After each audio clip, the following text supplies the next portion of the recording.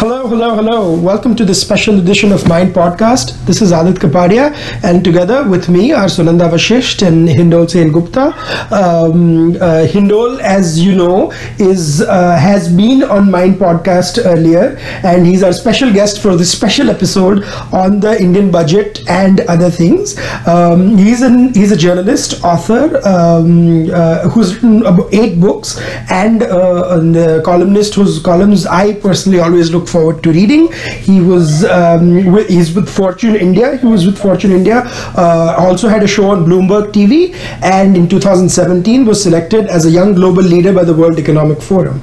His latest book, The Sacred Sword: The Legend of Guru Gobind Singh, is quite a page turner. I would highly recommend reading it. We did a discussion on it and other issues on Mind Podcast last year, so it's great to have Hindol back on the podcast. How are you doing, Hindol? It's an absolute delight to be with you guys. Thank you very much for having me back. Absolutely. And Sunanda, it feels weird, but it's right now 3 of us are in 3 different locations, but we had to do this special podcast and make this happen. Yes, definitely. So it's only Aadit in the studio right now. Even I am calling in, and it feels a little different because I'm always Aadit and I are always in the studio together. But today, because it's a special podcast, and we hadn't, this is not a regular day of the podcast, and we were doing it differently. So it feels, I really feel like a panelist today, Aadit. Chalo, that's good. So without further ado, let's get into the discussion. So the 2018 budget was out, and as always, it was celebrated quite low-key it was discussed quite low-key in Indian media. No, I'm just kidding. It was as over the top as you expected. This is bizarre. I mean, okay, I understand everybody's excited, but having shows 4 hours in advance before the budget, that is just insane. I have been covering the budget and commenting on it and looking at the budget for now about 10 years, which began with my, CNBC stint and all the way up to today. And I really feel that, there's not much that is left in the Indian budget for the finance minister to discuss, to be honest, especially after GST. Most of the stuff has gone out, right? Yeah. And essentially you're talking about looking at the government borrowing program of it and so on and so forth, right? Just 1 or 2 things, right? Essentially it's become a bit of a media jamboree. So in the name of the budget, a bunch of media organizations make a lot of money. Right, so I don't know how long this will last, to be honest. I don't think I think a lot of people now realize that there isn't that much real information that comes out of the budget. Though having said that, this budget was very, very interesting, as we will go on to discuss, because I think there are some really critical ideas that came out, and a lot will depend. If you think Mr. Modi is going to win another term, then it's an extremely important budget. If you think he will not get another term and there's only 1 year left and so on and so forth, then it's an even more interesting budget. So this budget was very interesting. Fascinating. That's a great precursor to what we are going to discuss. But I couldn't help notice the pun when you said that news channels actually make money. So they are effectively increasing their budget while discussing about the budget. Actually, I don't know which channel it was, but it was one of the Hindi channels. I think ABC or Rajasthan or something. So they had a pandal, like a wedding, how in India, and they had a pandal outside, and they actually had a pakode wala and samosa wala, making food there while the anchor was talking. I was, Aadit, you disappoint me. Where is the pakode wala and bhajia wala while we're talking on budget? Well, I'm not surprised that this is true. I saw a sense of another channel where they had actually brought in a cow. Oh dear. But I'm not surprised. The Indian television media has gone into that level. Recently at the World Economic Forum, I saw, a fairly well-known Indian television journalist. Essentially, he was at Davos, no less, at the World Economic Forum. And he was essentially with the wife of a chief minister throwing, snowballs at each other. And she was singing Bollywood songs, and this was the reportage on the World Economic Forum at Davos. According to the Indian media, what can you say? For all those still living under a rock, I will translate Hindol's cryptic riddle. It was the Rahul Kanwal with Amruta Fadnavis. So I mean, I was trying not to take the names, but sure.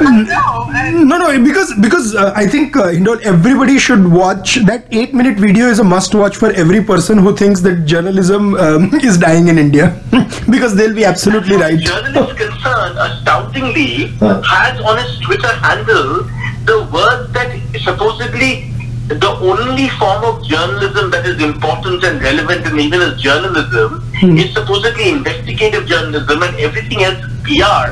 This is there on the Twitter handle of this particular journalist. I mean, clearly that was a great display of investigative journalism. Oh, goodness. I mean, sometimes I feel surreal about the Indian media. I mean, it is really bizarre what's going on. No, I think we've moved from the tragedy to the farce whereas the media is concerned. So anyways, going straight into the budget discussion. So there are 5 major issues that dominated the discussion, and Sunanda and Hindol, correct me if I'm wrong, but I outlined this: healthcare, education, agriculture and railways. I'm kind of combining because a lot of them pertain to the rural sector as well. In that, the second issue was basically income tax cuts, which a lot of people were expecting and did not happen. And then was your the capital gain thing that came in, and apart from that, there were also the Rajasthan Bypolls, which we will discuss in the last part. So starting with the healthcare reform, where I think what was touted as the world's biggest healthcare plan was announced by the government, where more than seniors in 10 crore families would be given Medicaid, which a lot of people on Twitter for some reason started calling it Modi care. I mean, I don't know why we have to use terms after Obamacare and so forth, but I am a little skeptical of this, guys, because it's a great step, no doubt. I mean, it's a progressive step and all that, but do you think, considering the healthcare challenges that we have in India, that it's implementable? I'll just go to it first, and then Hindol will chip in. I have known healthcare from very close quarters in India and in the United States, and I have known how the noblest of ideas, by the way, Medicare and Medicaid. Medicare in the United States is for retired people above 65, and Medicaid is for indigent people or poor who cannot afford any kind of insurance. And this was done incidentally. This was started in 1965 by the president, who was a Democrat from Texas, Lyndon B. Johnson, by the way, a Democrat. So ever since Medicare and Medicaid started, every election, we have been hearing that these two health schemes, they will turn any government bankrupt. What we have seen even in the United States is that this is a great idea. There is no question that it's the noblest of the ideas. Everyone, on the paper, there should be universal health coverage to all. I mean, who would deny it in spirit? I mean, but when you go to the implementation part of it, it is so susceptible to fraud, and it is it's not implementable really. Unless there are some major changes made to it. So what I found in the budget, and I was looking for it, I did not see how this was going to be implemented. Later I was told that in 6 months it will be rolled out. I don't know how. I believe a journalist from NDTV, Akhilesh Sharma, he tweeted later that it will be a form of a company like LIC will be formed, and this will be rolling out, insurance coverage, and premiums will be taken care of, or there will be a trust that the government will form. Right now, in Arun Jaitley's speech, there was zero clarity other than the fact that this is universal health care for 10 crore people, which is wonderful. But how it will be done, where the money will come from, I don't know. So with that, I'll let Hindol come in. Hindol, your first views on that, and any other highlights that you found in the budget? Yeah. Well, I think Sunanda has touched upon a good point, which is that we are not sure whether A, the money is available, and B, even if the money is available from some source, how will it be rolled out? Because healthcare again, remember in India, depending on which state you go to, you have very different standards of healthcare. I mean, it's average as a level poor everywhere, but it depends on where you go. There are different standards of healthcare. I mean, it would be abysmal, say, in Uttar Pradesh and so on and so forth, but in some of the southern states, it might be significantly better and so on and so forth.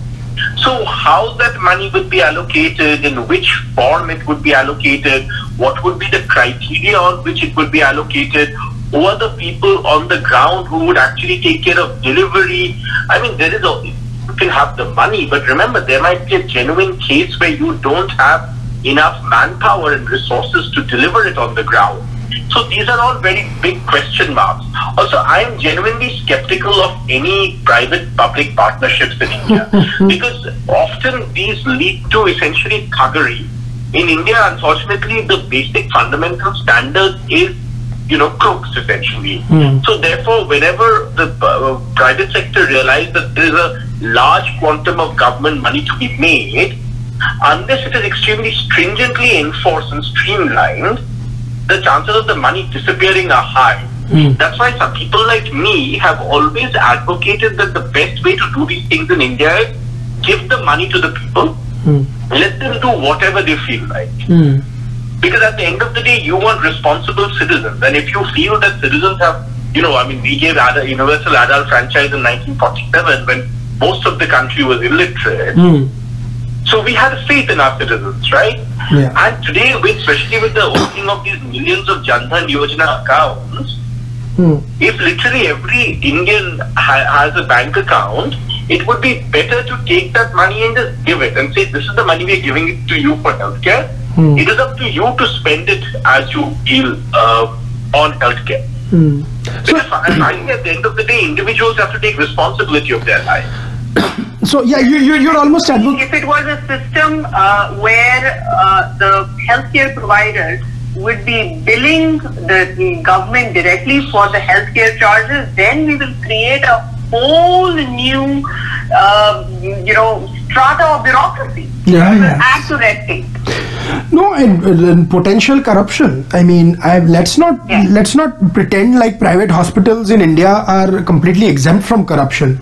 अगर government hospitals में है तो private hospitals में भी उतना है. If I don't know what the present situation is, but from what I hear, it hasn't improved drastically. I mean, corruption नहीं है, पर there are infrastructural issues still remain with private hospitals. So that's the secondary. So I think all three of us are in agreement that private hospitals in many cases, even some of the best private hospitals in India are crooks essentially. Yeah. Let me tell you, I have had experiences where essentially, doctors sitting in some of the best hospitals subscribe medicines to you or prescribe medicines to you which you absolutely don't need and which are 10 times the price of what you actually need. Right. It's a big, healthcare has become a big scam in India. I agree completely agree, and that's the issue. The irony is that what you advocated today was, of course, less taxation, and you were saying people should get their money. In US, you had the State of the Union speech by Trump, which was actually, I was listening and I was telling Sunanda, and I'm no great fan of Trump, but I have to say that it was not as bad, or it was reasonably. A lot of centrist people actually did not criticize him as much as they were hoping, and in there they were announcing repealing Obamacare, or at least the points of Obamacare that were where the middle class was angry. They were talks about rolling it back, and here the middle class seems to be angrier with a center of right government, so to speak. So Sunanda, I have, before I come to you, I want to talk to Hindol about the tax issue. A lot of people are saying that unless in very specific cases, if you're making less than 5 lakhs a year or something, you're probably going to be taxed less. Otherwise, you are going to be taxed more next year. So do you think that there was a fair criticism by sections of the society of the government on it? Yeah, look, at the end of the day, essentially the finance minister is trying to get money from wherever he can. And the truth is, he can only get money from one source, which is the salaried employee. Till today, there is no government in this country which has the guts to tax the rural rich. Nobody has the guts to do that, right? So therefore, where will you get the money? I mean, you will get the money from people like you, me, and people like me have no choice because we are in salaried job now. No matter what we think, the money will go from our account. Same, right? Absolutely. There's nobody can do anything, especially with Aadhaar and whatever. It's very difficult to do anything. So therefore, he'll try to mop up whatever he can. I think there is a larger point here which I think we ought to discuss. Why are so many people so reluctant to pay tax to the government?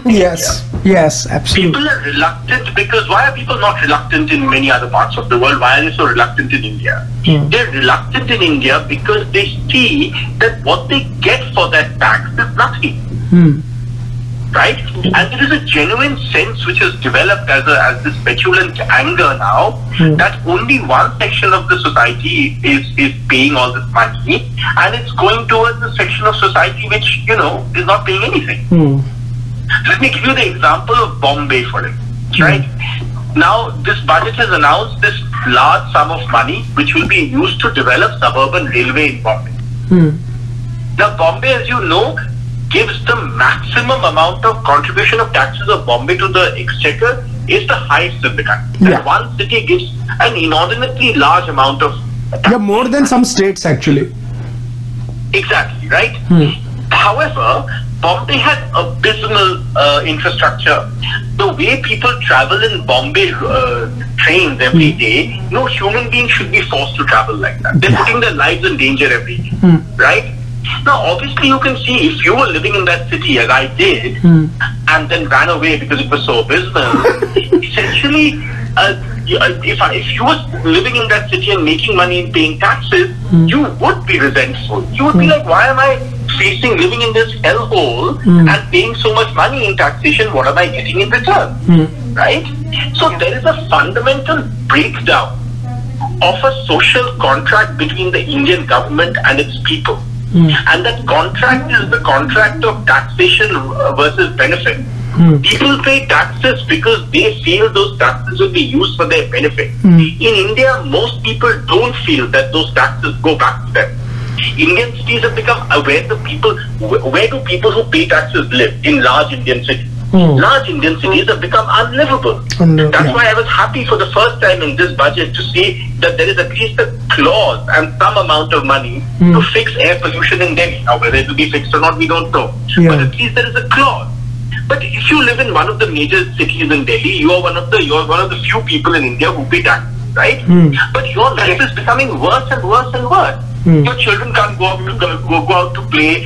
The law and order is abysmal. Your infrastructure, roads and railways is terrible.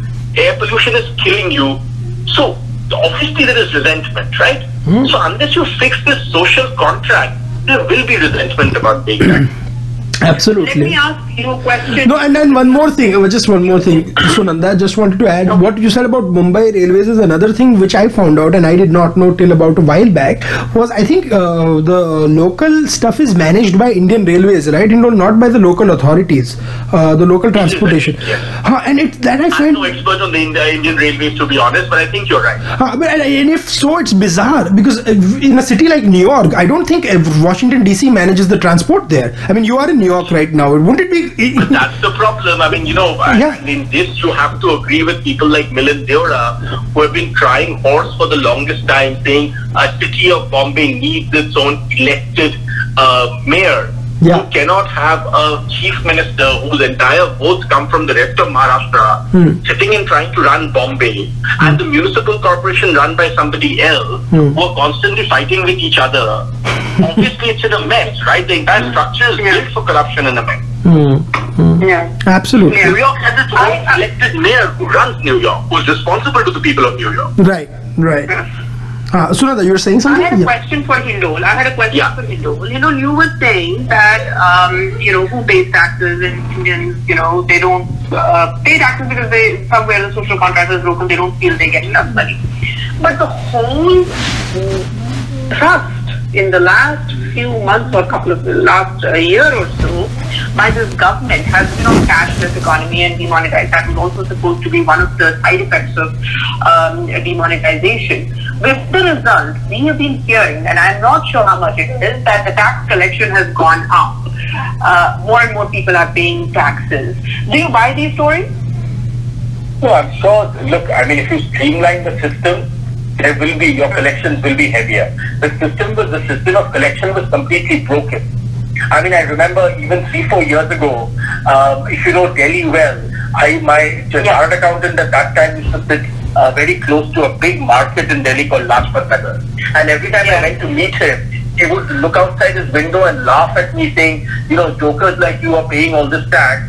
Not a single person in this massive market where business worth hundreds of crores happen every day, there's a single penny in taxes. Right? So that was the problem. And I'm sure the tax collection would have gone up because you're streamlining it. And that's why there is so much opposition. You see, nobody likes Aadhaar. Nobody likes Aadhaar because, all the corruption, a lot of the corruption will go to connect all these things. I mean, beyond the point, you won't have a place to hide. So, therefore, nobody likes these things and the collections would have gone up. But that going up is not people giving taxes willingly. They're giving because they have no choice. Now you have nowhere to hide, so then people are forking out. But that is only causing more resentment. It's not like people are thinking that, oh, wonderful, now I'll pay tax and I will get this benefit from the government. I mean, in India, nobody, think about it, most taxpayers, even the poorest of the poor, don't usually send their children to a government school. And how many thousands of crores we spend in education? Right. It's a joke, right? I mean, the contract is completely broken. Look at healthcare. I mean, my own father, who's a government officer, he's retired now, but he only he would never go to a government hospital because he knows what happens there, but he can't go to a private hospital because they are crooks. So the poor man, living in the capital of the country is really stuck. No, actually, we were talking about this today, me and Sunanda, about how badly AIMS was 10 years ago. She was saying that abhi bhi utna kuch difference nahi hai, but 10 years ago, AIMS was just another thing, right, Sunanda? I mean, actually, AIMS is better than many private hospitals. At least AIMS will make you wait and, treat you badly and whatever, but at least when you see the doctor, he will be fair and, you will give you the right medicine and he will not cheat you and trick you and kill you. In some private hospitals, and I don't want to name them, some of the biggest and best-known hospitals, they will to basically, unknowingly cut your kidney out and send you out. Oh dear. I mean, I know I shouldn't laugh at this. It's almost macabre, but you're right. It is macabre. Yeah. It is absolute. That's the word for it. You hit the nail on the head. It is completely macabre. Yeah. Macabre, yeah. So, but what you said about what you may call education, I'm coming to that. That's the next part, education, infrastructure, and then we'll wrap up with the rural sector. So, education, we saw heightened education spending from the government. They said some incentive for the PhDs and then institutes and stuff. IITs and IISCs and so forth. But again, we are coming back to the same question. Has the implementation been better? And again, the answer to that is very simple. The answer is no. No, yeah, absolutely. Yeah, and that's the thing. So, when we talk about structural reforms, even if the reforms happen from outside, if the structure is just as corrupt or just as inefficient, how useful might these reforms be eventually? And well, I mean, in India, as always, we will have to wait to find out. Right. There is no one can give you a definitive answer. Correct. No, yeah, it was. I'm sorry. Just to complete, I agree with you. It was almost a rhetorical question at this point, like you said, But complete your point, Hindol. Sorry, you're saying? Yeah. So I'm saying a lot of it is implementation, right? Look, at the end of the day, one of the credible things about the Modi government is that it has shown in some ways that at least it can get the bureaucracy to work. Correct. Then Aadhaar rollout is a classic example of that, right? And in some ways it can get the bureaucracy, if the bureaucracy is kicked enough, it can get the bureaucracy to work.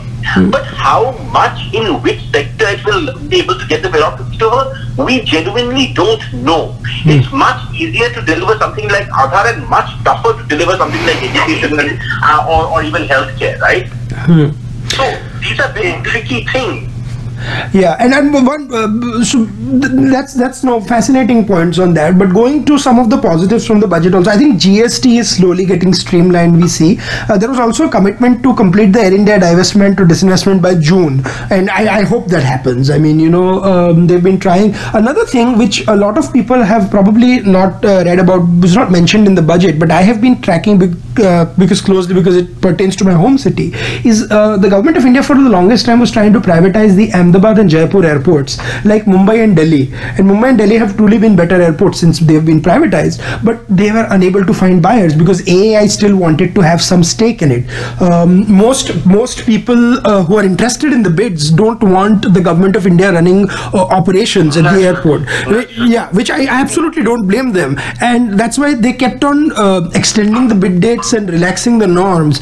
And I think they are facing similar opposition, similar things with Air India as well. So I hope that they, for once and for all, realize that someone will have to bite the bullet in terms of civil aviation, because if you have traveled, I mean, recently to India, our airports are overflowing like anything, and they are just not well equipped to the population boom that we are going to have doing air travel.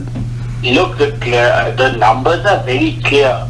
If you give Indians a good service, the same is true for the Delhi Metro, for instance. Right? I mean, the Delhi Metro today is now bursting at the seams. The thing is only 10 years old and it has already run out of capacity. They're really struggling. Indians are desperate for, that's why I like the phrase ease of living. Indians are desperate for ease of living. It's just that if you give them infrastructure, obviously millions of people will use it. But you have to give it to them, and as always in India, things arrive 20 years after they should have arrived. So by the time they arrive, anyway, they are already out of capacity. Right? Absolutely. But I have to say that the two or three things impressed me in the budget. One was the money allocated to tuberculosis. Yes.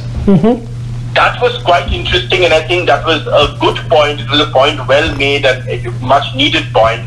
And the other, and I don't think a lot of people are tracking this or connecting the dots, it is very clear that Mr. Modi has a particular vision for agrarian India. That vision cannot be rolled in 1 year or 2 years or 3 years, but the beginning has been made. You have to connect the dots between a Subhash Palekar getting a Padma Shri to the governor in Uttarakhand rolling out, what Subhash Palekar calls zero budget spiritual farming, which is really an Indian version of organic farming, to now all this, effort towards, removing agrarian distress, to the other initiative of the government, which will essentially, which is helping hundreds and hundreds of small organic farmers get a better deal in the market. And then the program, of course, as you know, it's called the Parampargat Krishi Vikas Yojana. And that's the PKVY, as it were. If you look at that scheme, it is helping a lot of small organic farmers turn to organic farming and help push up their farm income. If you connect that to Mr. Jaitley's promise of liberalizing commodity export, you can see that some interesting experiment is being tried or will be tried. Because India has a real opportunity. If it can become an organic food hub of the world, it has a real opportunity to sell organic food produced in India around the world, whether it's processed or raw. Correct. But that will not happen in one day. But I think there is a genuine effort by the government to try and make that happen. Of course, if Mr. Modi loses in 2019, then I don't know what is going to happen. But definitely, it is quite clear that this thought is there. It's just that all these dots have to be connected, and most people are not connected. No, and I'll tell you one thing, Hindol, because I'm familiar with that industry here in terms of Indian food industry and stuff. Already there is a lot of frozen food and stuff, organic food coming from India to United States, but primarily and to UK and Canada, but primarily for people like me and you here, and you can see in the store. If you are right, that if it's expanded to include other foods in other countries, specific countries where you can target their market, then this will be a great opportunity for India. Absolutely. Look, I mean, this is the problem, though, and I've always argued this, that for generations, literally, everybody has seen the agricultural sector in India as essentially a cost center. Nobody talks about innovation in agriculture. Nobody talks about, technology in agriculture. Nobody talks about startups in agriculture. Finally, that sort of thing is beginning, right? Yeah. I mean, you see, look at companies like Original Indian Cable and a whole bunch of others who are looking at connecting with very modern marketing, connecting markets to Indian farmers. Right. Right? And if Indians understand the value of the food that they eat and are willing to pay a little more, it could have a transformative impact much more. If you can sustain that, you will be able to become a global hub of food. Yeah, absolutely. I mean, please remember, as you can see, there's going to be a crisis on food. I mean, it is very unclear whether the world can sustain a population of 10 billion people, which is where we are headed, and feed all of them. So there will be countries required to create food. Sunanda, so I wanted to. we need to start wrapping up on this. Yeah. Yeah, that education bit that you wanted to say, and just a quick comment there, that this budget has allocated 1 lakh crore towards higher education infrastructure, which is wonderful. It is. But I tried very hard, but did not see anything on primary education, which is where we lag the most. And I have looked around in, elementary schools, government-run elementary schools, and they are not necessarily the best. I feel the problem is there. Higher education money, my allocation for higher education, wonderful, but I would have liked to see more being done for the elementary education. And coming now to the agriculture that he'd also eloquently talked about. But my problem here is, if both of you remember last year's budget, it was touted as a farmer budget.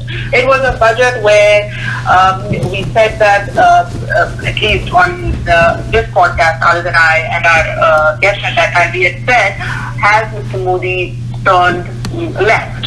Because at that point it was hardly a center-right budget at the moment. That is not to say that if you're helping farmers, it makes you a left or center thing.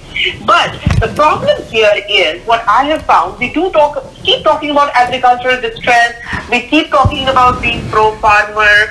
Since 1947, I have not known any government in power that has been anti-farmer, at least not on paper. At least they have not said that.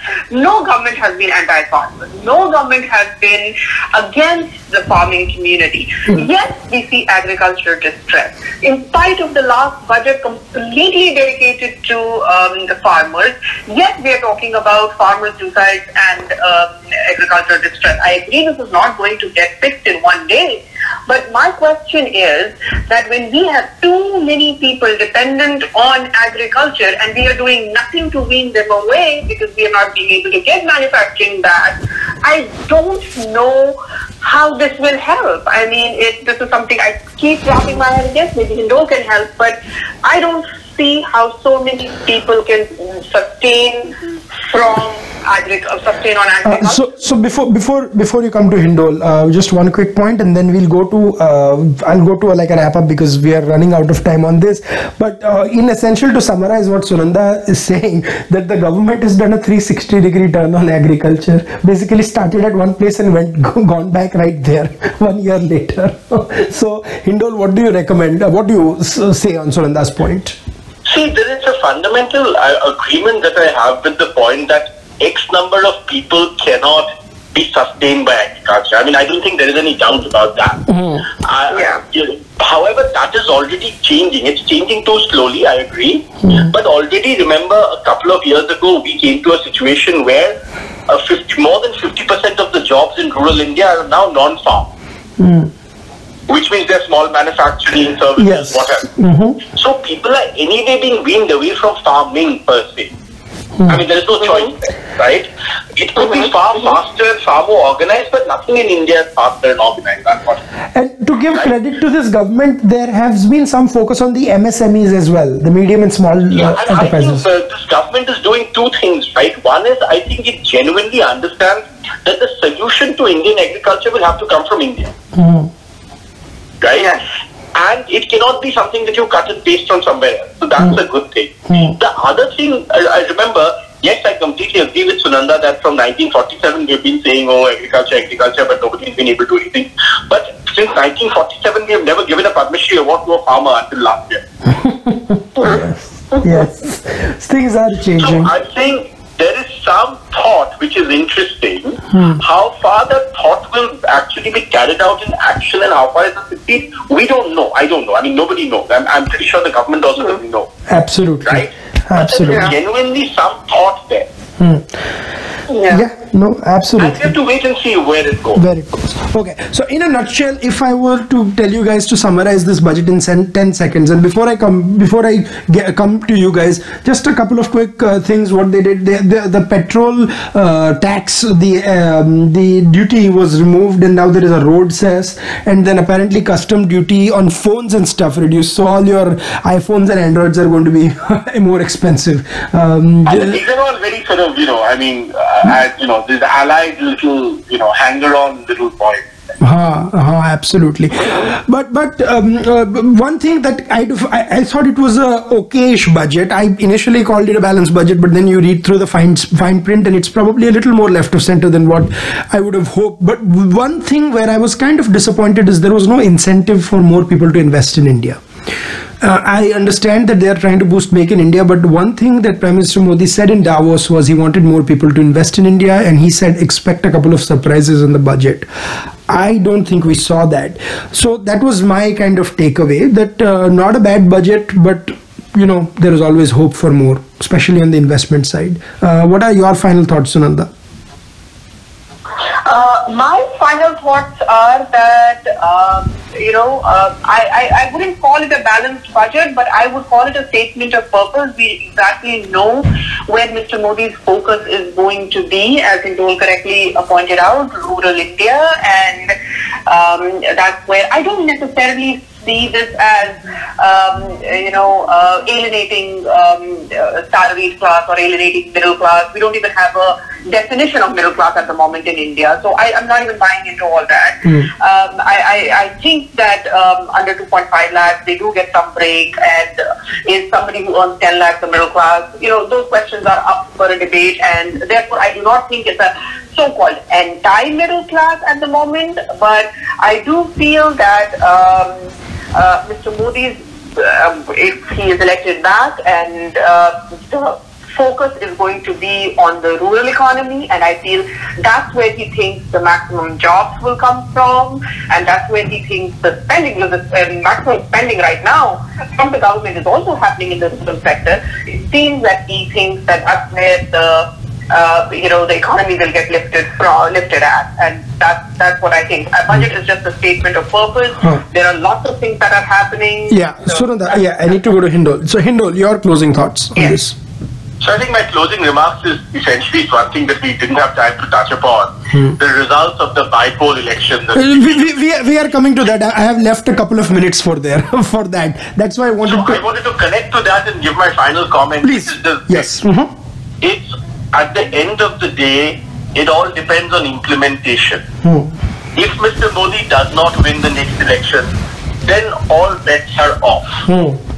If he wins the next election, then we can talk about the implementation and rollout of some of these things, and we will see how good the implementation is.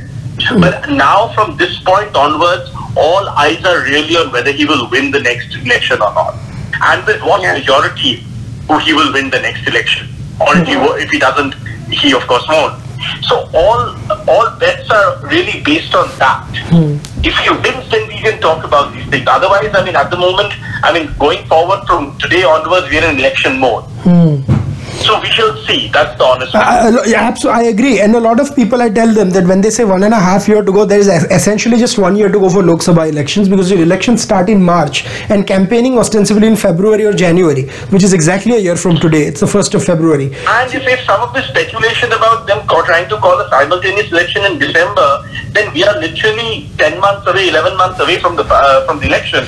So who knows, right? I don't know. I hope they don't do that, because anyone, and not just the NDA one, any state government who has called for an early election, the results have been disastrous.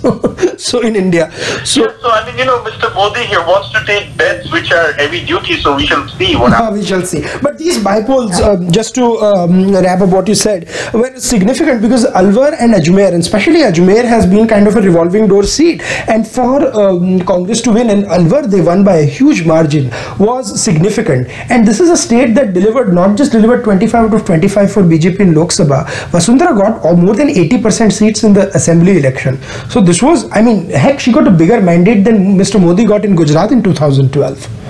So it was... Well, look, I mean, you have to give credit to Sachin Pilot, who's been doggedly fighting this from the ground. I mean, we have to give credit where it's due, right? Oh, absolutely. I mean, with really no benefits, nothing. I mean, that chap has been fighting on, and there will be some results. I mean, if you work very hard among the masses of this country, there will be some results. Obviously, for whatever it is, Vasundhara Raje wasn't able to stem that decline, right? And she has to ask very hard questions, and the BJP leadership has to ask even harder questions of her. What really happened? No, and when we were analyzing Gujarat polls, that's what I was saying, that in Gujarat they didn't have one strong face to take on the BJP there. In Rajasthan, Congress does, and that makes makes it even more critical, because there are 9 to 10 months left, and I suspect that Sachin Pilot is going to start campaigning. And Sunanda, if you recall, in 2013.